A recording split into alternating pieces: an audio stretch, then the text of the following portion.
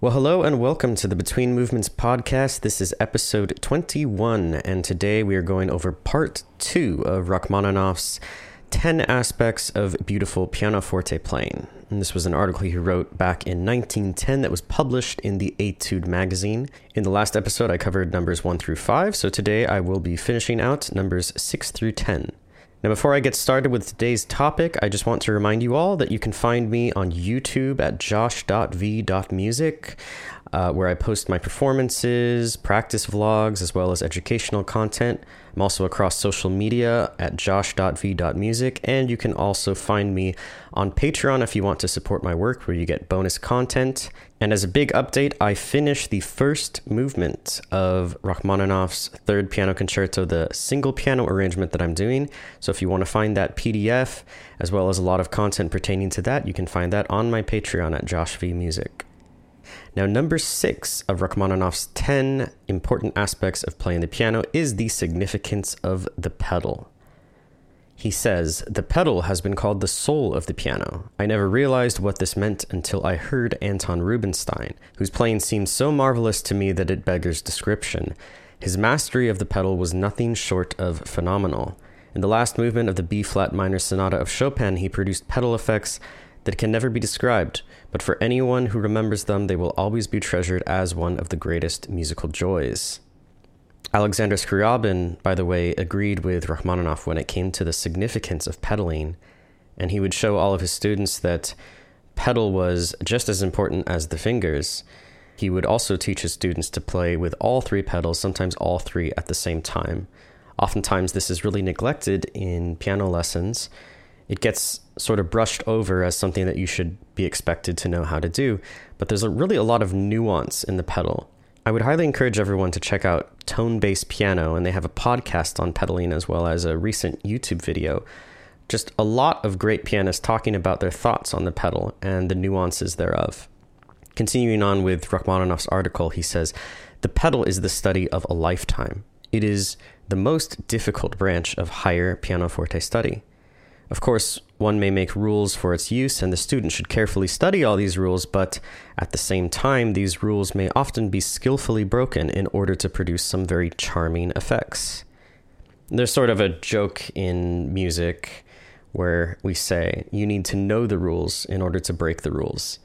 Because if you're just doing the wrong thing, but you don't know that you're doing the wrong thing, wrong, quote unquote, then you're just not really aware of the musical language. But if you know what's happening and you purposefully take a deviation from what is expected, then it's more of an artistic choice rather than just sort of a blunder. Rachmaninoff says, "The rules represent a few known principles that are within the grasp of our musical intelligence. They may be compared with the planet upon which we live and about which we know so much. Beyond the rules, however, is the great universe, the celestial system, which only the telescopic artistic sight of the great musician can penetrate. This Rubinstein and some others have done, bringing to our mundane vision undreamt of beauties which they alone could perceive."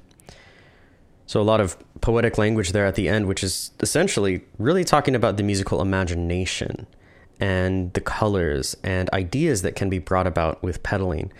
Without the pedal, we really don't have the modern instrument. It's so important, it can't really be overstated, because without the pedal, you can't hold down notes on one end of the piano and have them ring and be at the other end of the piano. Everything is far less legato, far less connected.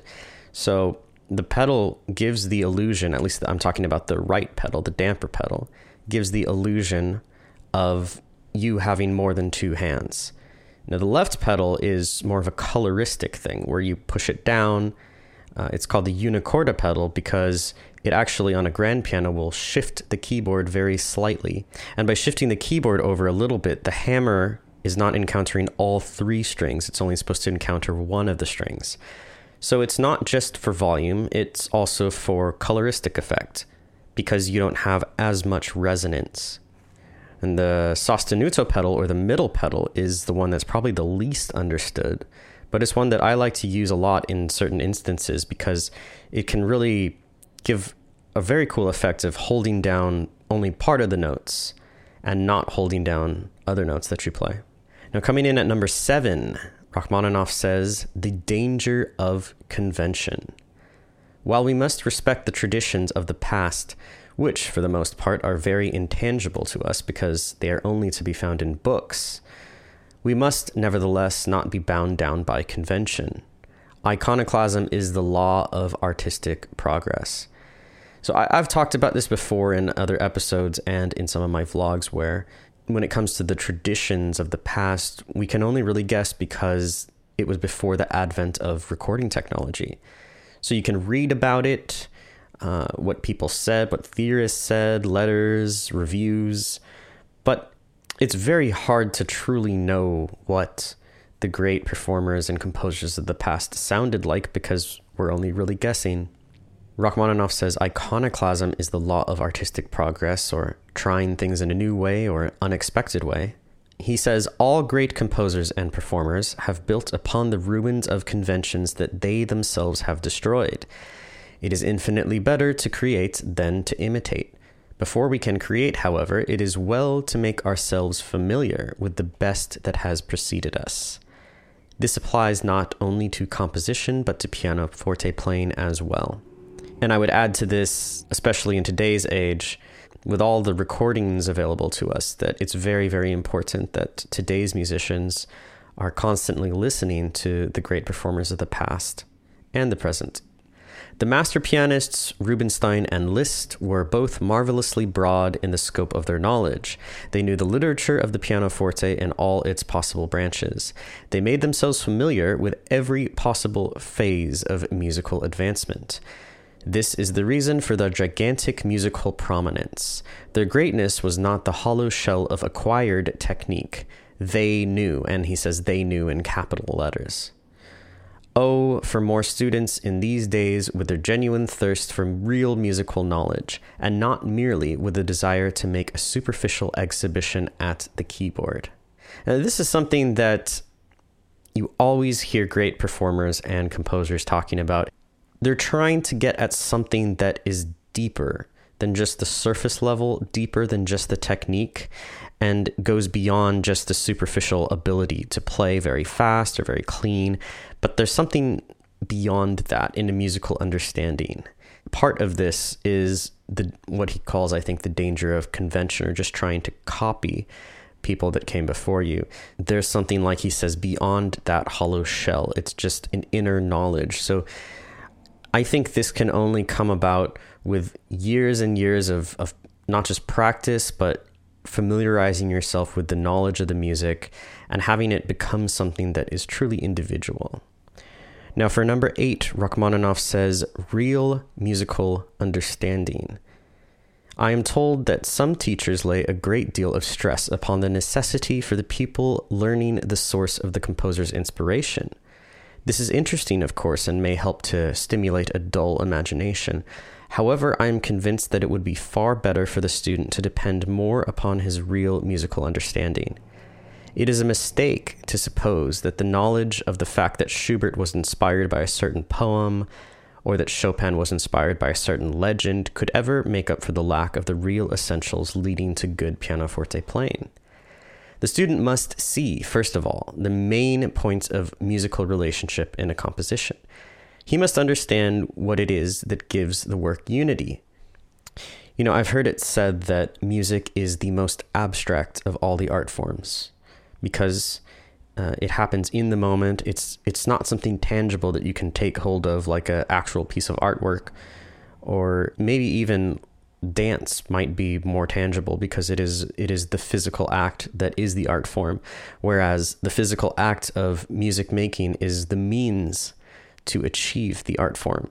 So the way that we get around that abstract idea as musicians is we understand the language within the music itself. You could say that words or language is abstract in the same way. To someone who doesn't speak the language, they're just random series of sounds. And so the real musical understanding comes with not just understanding what it means, but I think fluency. I can understand a decent amount of French conversationally, but I am not very fluent in it right now because I haven't used it for so long. In the same way, to have real musical understanding, you have to be involved in it constantly, be playing it, be listening to it, hopefully playing with other musicians as well to give you really true musical understanding. Rachmaninoff says he must understand what it is that gives the work unity, cohesion, force, or grace, and must know how to bring out these elements. There's a tendency with some teachers to magnify the importance of auxiliary studies and minimize the importance of essentials.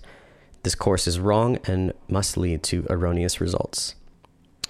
I don't think Rachmaninoff is saying it's unimportant to know the inspiration behind pieces, but he was really reiterating some of his earlier points about the conception of the piece, the technical proficiency, really these fundamentals. He keeps going back to the idea of fundamentals.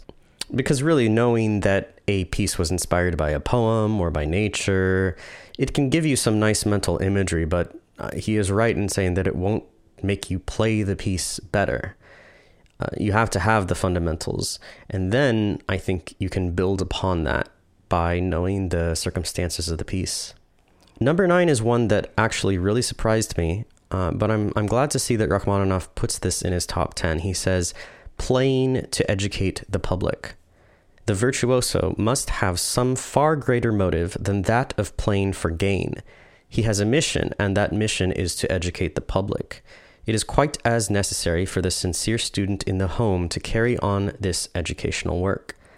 For this reason, it is to his advantage to direct his efforts towards pieces which he feels will be of musical educational advantage to his friends.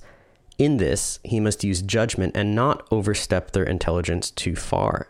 With the virtuoso, it is somewhat different. He expects and even demands from his audience a certain grade of musical taste, a certain degree of musical education. Otherwise, he would work in vain. If the public would enjoy the greatest in music, they must hear good music until these beauties become evident. I think what he's talking about here is really playing in a way that connects to the audience and that they are able to relate to, and yet also pushes the boundaries.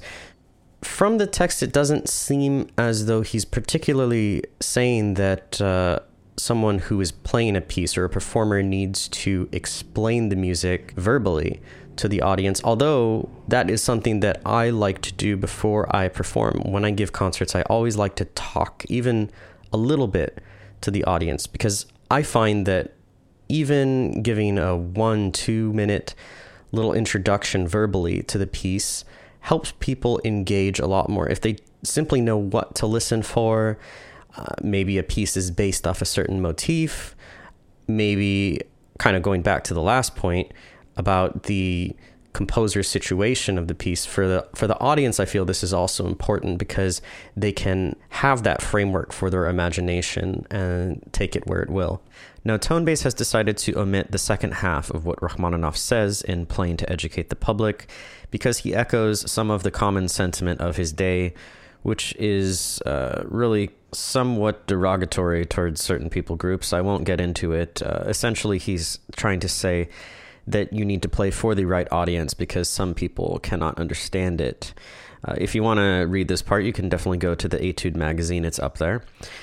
But I want to take this idea in a different direction. What I think is probably more accurate to say is that, as I've spoken in the past, I don't like this notion that music is a universal language. It's a common thing that people say, oh yeah, music, the universal language.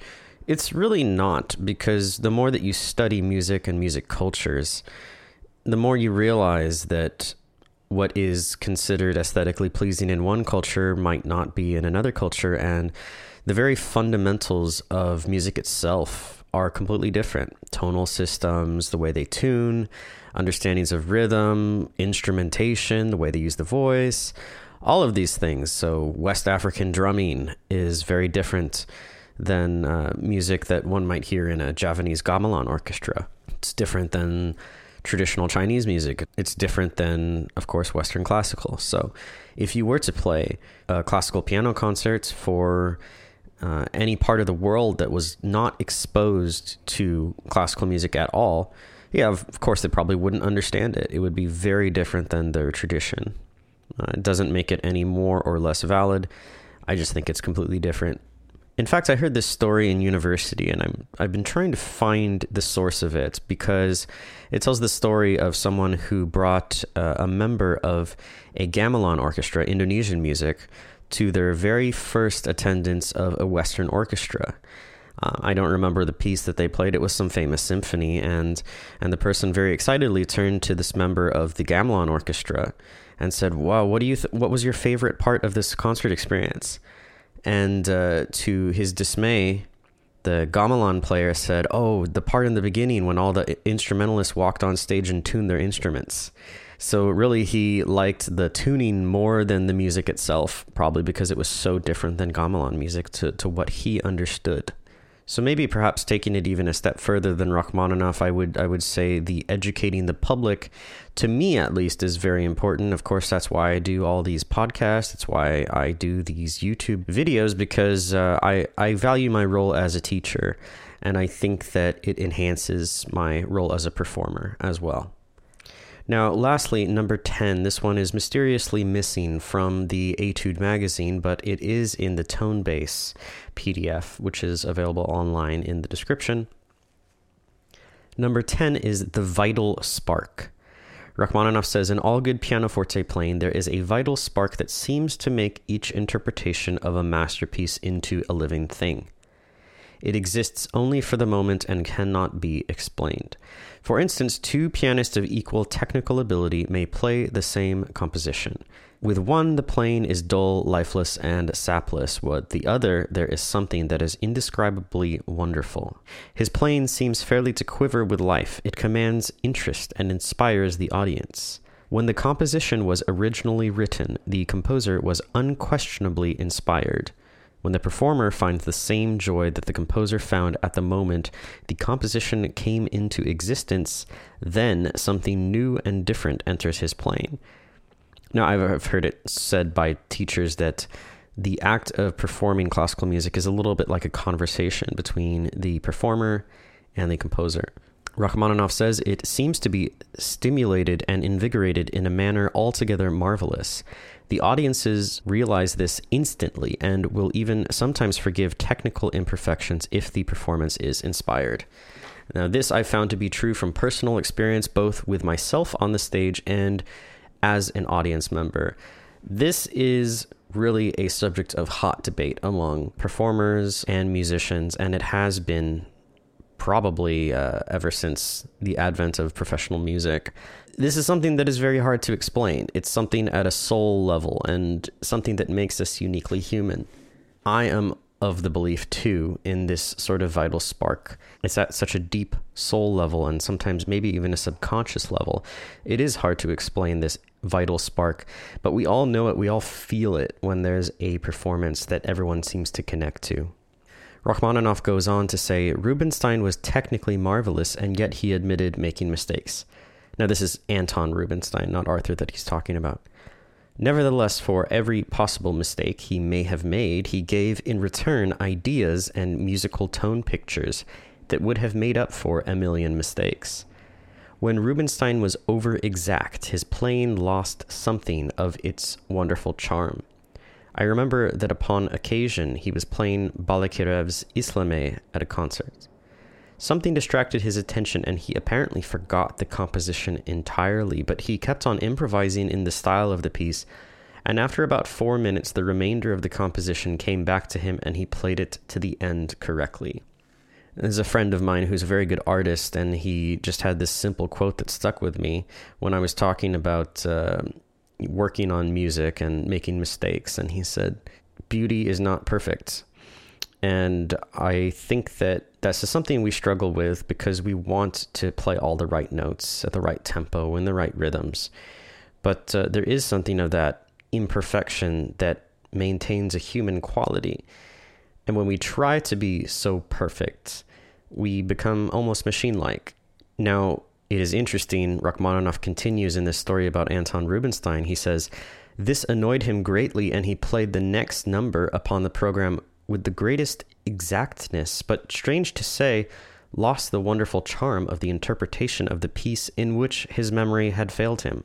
By the way, this gets into the topic again of improvisation and how important it is for performers of today to be able to improvise. I've done this a few times in my own concerts.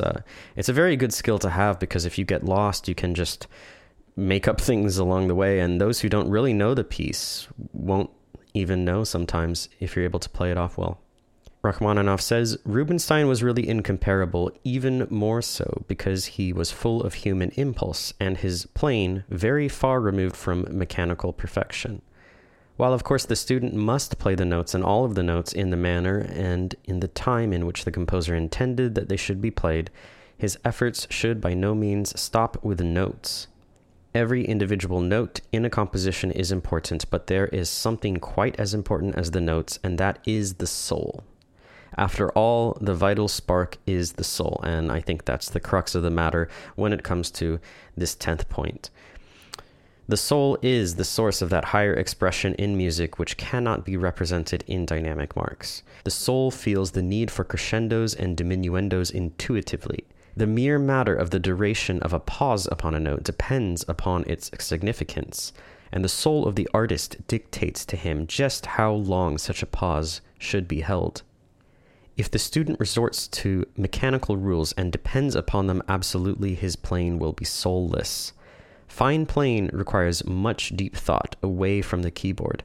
The student should not feel that when the notes have been played, his task is done. It is, in fact, only begun. He must make the piece a part of himself. Every note must awaken in him a kind of musical consciousness of his real artistic mission. Now, it's interesting to me that he spends probably the most amount of time talking about this vital spark. When you compare it to numbers 1 through 10, it really is quite a bit longer in terms of how much he wrote concerning the vital spark.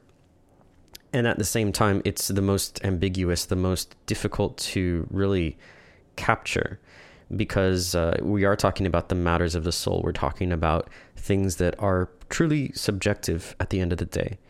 And yet, I think we would all agree that as musicians, it's also one of the most important things, because why else are we doing this unless we're trying to establish a connection with the audience, or the listener, or even ourselves? If we're playing something and it moves us, what is it that moves us? What is it that moves others? And that is, I think, for me, something I'm always trying to drive at. Of course, get the technique, get the technical as close to quote unquote perfect as possible, but more importantly, get at the essence of the piece.